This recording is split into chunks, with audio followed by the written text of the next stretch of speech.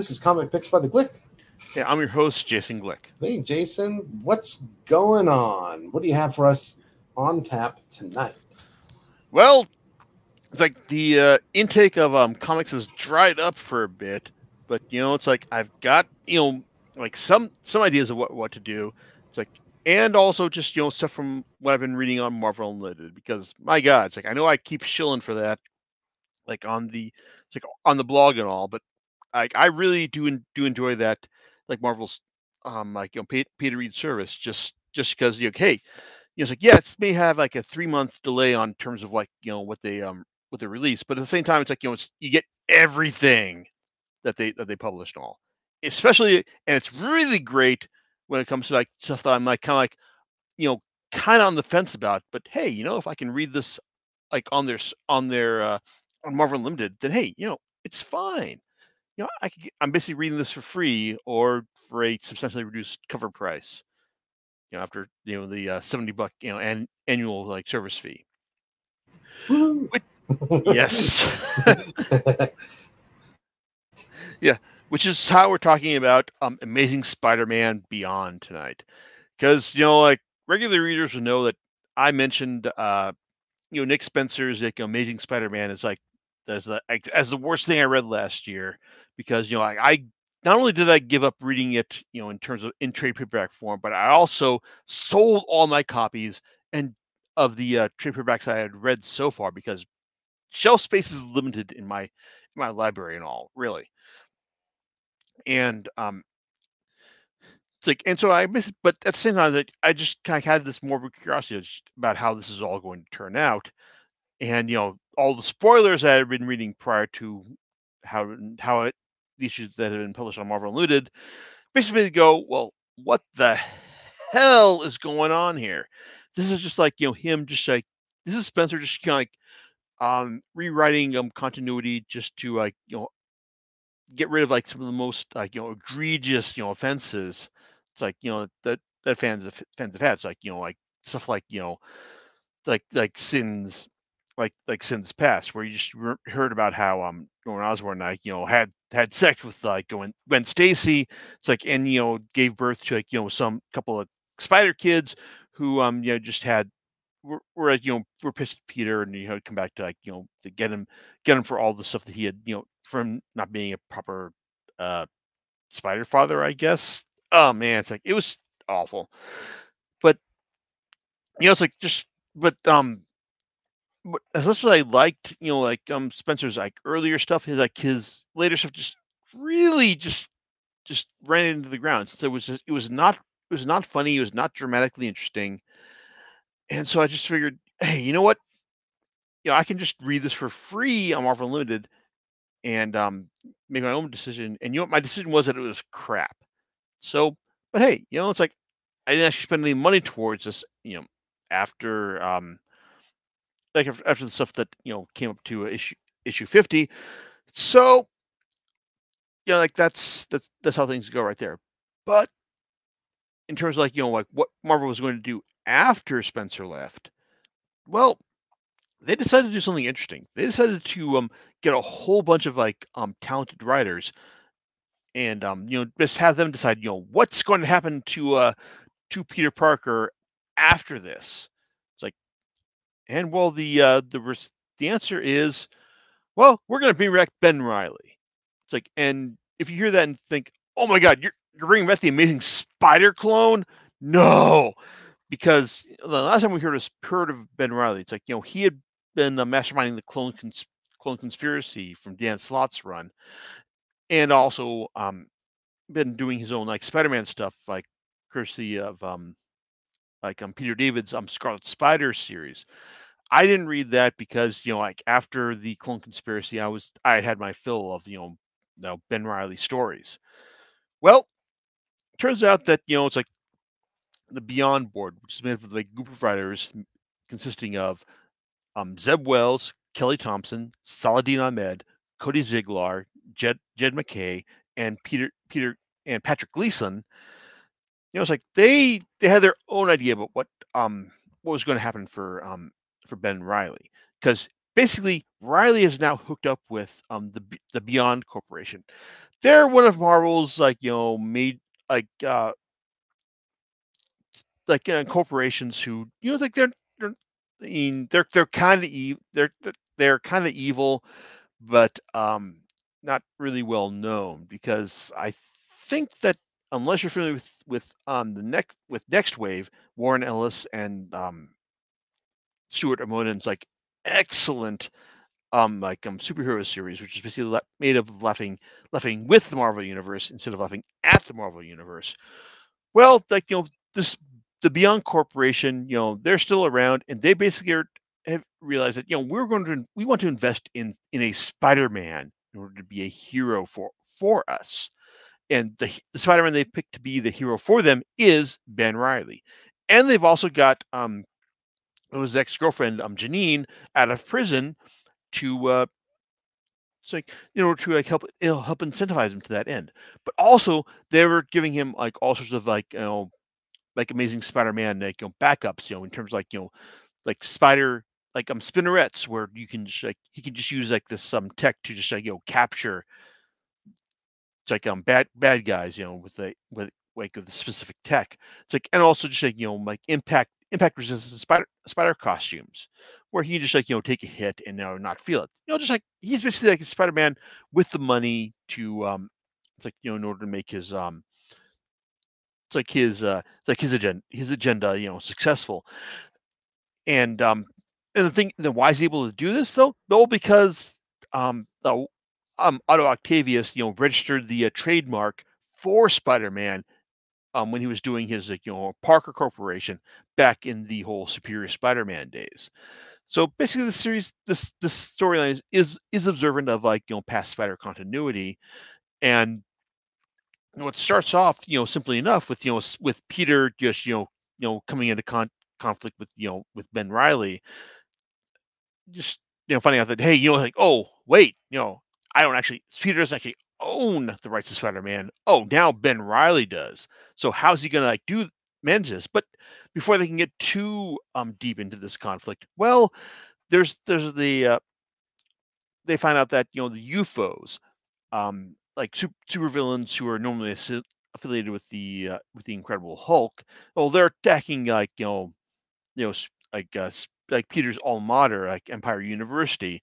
It's and they're checking as they're doing their thing. Um, Peter winds up getting a severe case of radiation poisoning from the UFOs, and also winds up having to go to the hospital as a result. But basically, this is hospital in he's hospitalized in really bad storytelling terms in the sense that while he's being hospitalized, um, you know, Ben is asking for permission to be Spider-Man, and Peter gives him this, and but he does this knowing that oh my God, it's I can't feel my body, I'm going to die any second now. So that's where we are with the start of Beyond. And on one hand, it's a decently effective start. It's you got Peter forcibly at least passing the mantle to like to Ben Riley. But at the same time, it's Ben, really wants to do good. He's not a bad guy. It's he's just like the superior spider clone. And it's anyone who's been reading comics as long as I have, you hear oh my God, it's Ben Riley, the superior spider clone. It's just gonna go, oh no, this is gonna be terrible.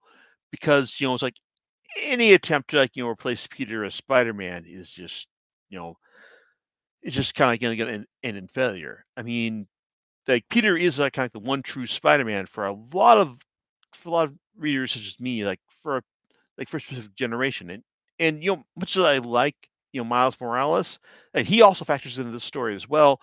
It's Peter's always going to be that that guy for me, that Spider-Man. So when you've got a storyline that this is set on establishing Ben Riley as the new Spider-Man, so when he's backed by a corporation of dubious morality, well, where are we going to go with this? Well, basically, you've got several different writers, doing this kind of thing, and they're of generally very varying quality. I mean, some of them I will definitely go to Matt for. Zeb Wells, I mean, it's like he's done like great work like over the years on Spider-Man and especially on Hellions. I mean, I did this podcast on Hellions. Go check it out. He's fantastic. And Kelly Thompson, who did some great work with getting me to care about the Rogue Gambit relationship. Again, yeah, it's like seriously, no, she's great about that. I would have loved to see more of her doing writing more about Rogue and Gambit together as a domestic mutant couple. Saladin Ahmed, he's also like doing great work on it's like on Miles Morales' like ongoing series. Cody Ziegler and Jed McKay are less known to me. I mean, I think that they do decent work here, but also it's like worth noting that they're also like some of the primary like script writers on it's like on the new She-Hulk series, which hey, first episode came out this week. I like I like the first episode, even though it's more just like self-aware, just getting everything started, and I'm really waiting to see how the whole like superhero law aspect of the series of the character functions into the series. But it's like what they do here is like reasonably solid. I do I will admit that I liked McKay's work. It's like it's like doing the Avengers Murder House issue, where the Daughters of the Dragon, like Misty Knight and Colleen Wing, have to fight their way through like slasher versions of the Avengers, and also the fact that McKay also like acknowledges gets the one issue that fully acknowledges Beyond's links to Next Wave, where like like we've got Monica Rambeau and Aaron Machine Man Stack. It's like teaming up to take down Beyond's ambitions there. But like this is stuff that's at the very beginning of the series and at the very end. So there's definitely like good stuff strewn throughout this series. But this is a series that's mainly about like orchestrating a epic level tragedy for Ben Riley, because he's a guy who really wants to do good, like as a Spider-Man, because he's basically Peter Parker's memories, just like if they had just like lived a little differently. But the problem here is that like Beyond is trying to like make him into like a perfunctory Spider-Man, someone who like a Spider-Man who was like he was willing to be like a fairly generic hero who's just like going to go and fight the bad guys without question, because Beyond's agenda like isn't just like hey, we're gonna go out and have a Spider-Man who fights crime. We're gonna have a Spider-Man that fights the crime that we generate, because yeah, I mean Beyond is really no better than Roxxon. It's like they're as we find out through the missions of their head for the story, Maxine Danger.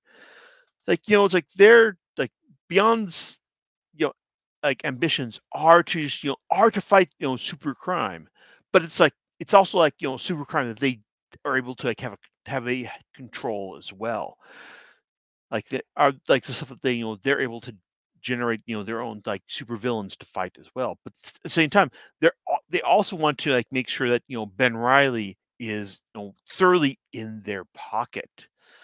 So what does it mean when you've got like, oh, Ben Riley is like in your pocket, and also just fighting for you? Well, you're also trying means they're also trying to manipulate his memories as well, and that's where the tragedy comes in, because and because as Ben it's like wants to do the right thing in terms of just like beating up bad guys, and also just like helping out like guys like Miles Morales, because he gets his own crossover issue here, and it's something that hey, if you're reading Miles Morales Spider-Man like I am, it's like there's definitely like a crossover, like couple of crossover issues. Well, one, like it's the first one by Saladin Ahmed, not the second one that he wrote and that Jorge Fornes illustrated, which is more of a straight horror issue.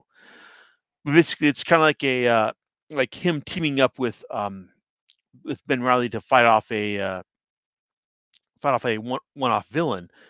And it's like and it's an issue where where Miles basically acknowledges, hey, Ben Riley, you're a good guy right there. And on one hand, it's you could say that oh, wait, Miles is acknowledging Ben Riley as like a hero. Oh no, that's not good because Miles is like he's the real good deal. Like he's like the real Spider-Man. Like fighting for fighting for Queens and all. So, but at the same time, it's like I think this kind of works because it also it solidifies the fact that that Ben Riley is trying to do the right thing by his like by his memories, by his origins. It's like and it also doesn't work because man, it's like because Beyond is continually messing with his memories. It's like the storyline basically is all meant to set up the tragedy of Riley, someone who wants to do the right thing, someone who is like determined to do the right thing, driven to do the right thing by his memories, but he's ultimately he only can't do it because he's he's got it's like Beyond is like is still trying to like manipulate things to to their own end. And at the same time, though, like Peter, he's recovering from this, awful bout of radiation poisoning.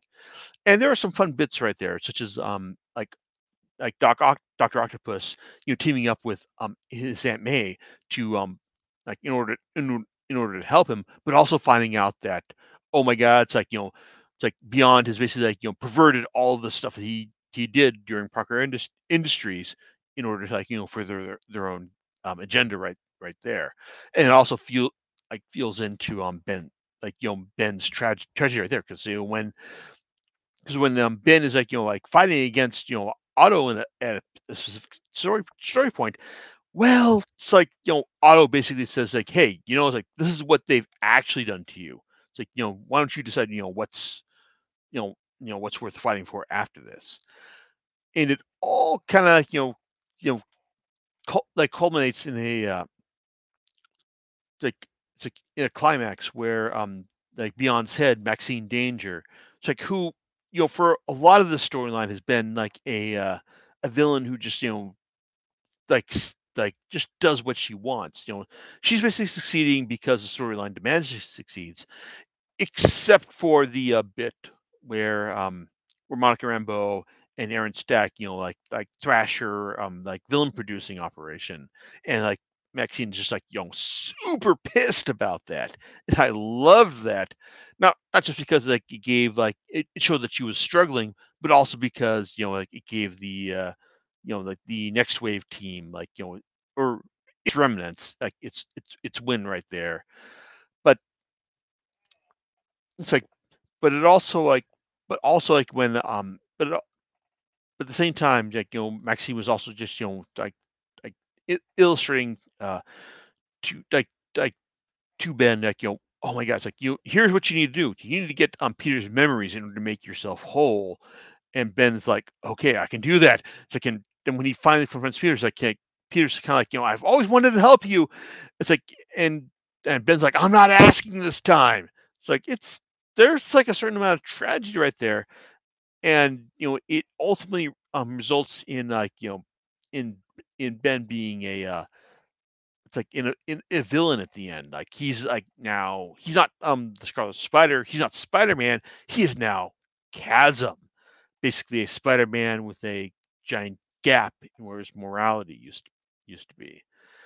And okay, I'm interested in seeing where this goes because out of all the writers who worked on the storyline, I mean, I think all the like McKay, Ahmed, Thompson, Ziegler, um, they all did solid work. But I think that Wells, was like did like the most solid work in terms of balancing.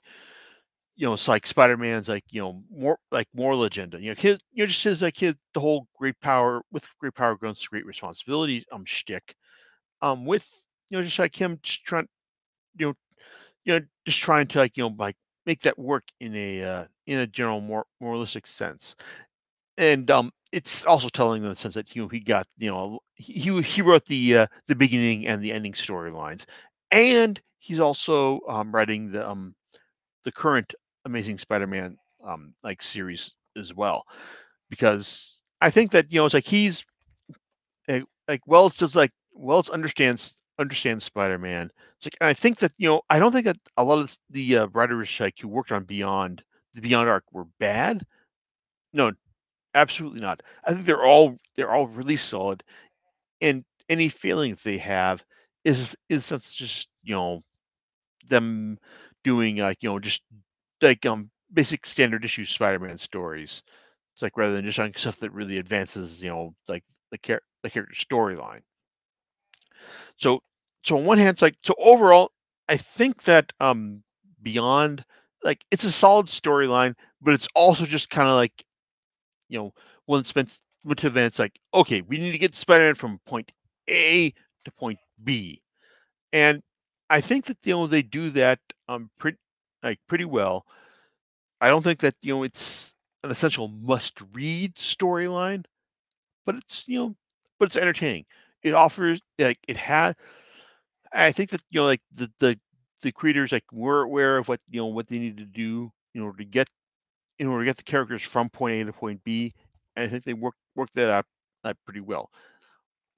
Wells more than other creators, and also compared like with the art, it's like it's really solid. Like it never had bad art like from any of these like mini arcs. Like, it had like Patrick Gleason. It's like at the start, it's like you had Michael Dowling who did solid work. You had man, it's like who else am I remembering here? Oh, Jorge Fornes had some had some solid work here. It's like, and also wait, who am I? Other artists who did great work here. Oh, and of course Mark Bagley, because he you can always kind of Mark Bagley do like solid spider work here. So I think that like Beyond is like a solid like in, intermedium arc, in the sense that like, hey, we had a lot of time to kill in order to get these characters from point A to point B. And also it's like I also had this thing feeling that this was meant to be like kind of maybe an audition of sorts, in order to like determine who was going to be the main Spider Rider for the foreseeable future. And while I think that all the writers involved did solid work, I'm also kind of glad that Wells is getting like the shot at delivering like Peter's adventures for as the main driver. He's being the main driver of Peter's adventures for the foreseeable future, because he's done like great work in the past and does good work here. And the first issue that I've seen on Marvel Unlimited, with him, working with John Romita Jr., it manages to strike a nice balance between Peter, having like really like awful luck, and also just him like delivering like some solid comedy as well. So at the same time, it's like I know that like Beyond is collected in several paperback volumes, as well as it's getting collected in one like like one big hardcover as well. So I guess it's like if you're interested in reading this, I would recommend the hardcover, because hey, like reading all this like in one go, it's pretty solid. It's a solid Spider-Man arc. I wouldn't say it's like a great Spider-Man story, but it's one that like I think does a good job of like illustrating the characters like strengths, making a good it's like a good argument for like Ben Riley's strengths as well. So I check. I think I'd recommend you check it out. But at the same time, it's like I can't say it's like it's a must read, really. How about for the hardcore Spider-Man fan? Oh, if you're a hardcore Spider-Man fan, you've already read this. But Indeed. Oh, cool. That sounds like a pretty a good review on that. So I got to read it for free via Marvel Unlimited. So like that definition of free may vary for our listeners. So there you go. Yeah, and your value may be on what you consume through it, and what you get to pick out some of the better stories. But then it's like, okay, some of the stories kind of fall flat. Oh well, that's all part of the cost. I mean, the other alternative is you buy the thing, and there it is. So that sounds pretty good. Anyway, so do you know what you're going to be talking about next time? Well, like earlier this week, I watched through the it's like The Girl from the Other Side OVAs with my buddy Steve, and while he will likely not be joining us for this, it's like I think it's probably time for me to actually talk about this series, because I was waiting to talk about the series when we're getting when we were going to get the final volume 12 with all the extraneous additional stories associated with it. But I don't know what that's going to happen anytime in the near future. So we'll talk about that. Likely, it's if not, it may be a surprise. So there you go. All right, and we'll catch you next time on Comic Picks by the Glick. All right, later, everyone.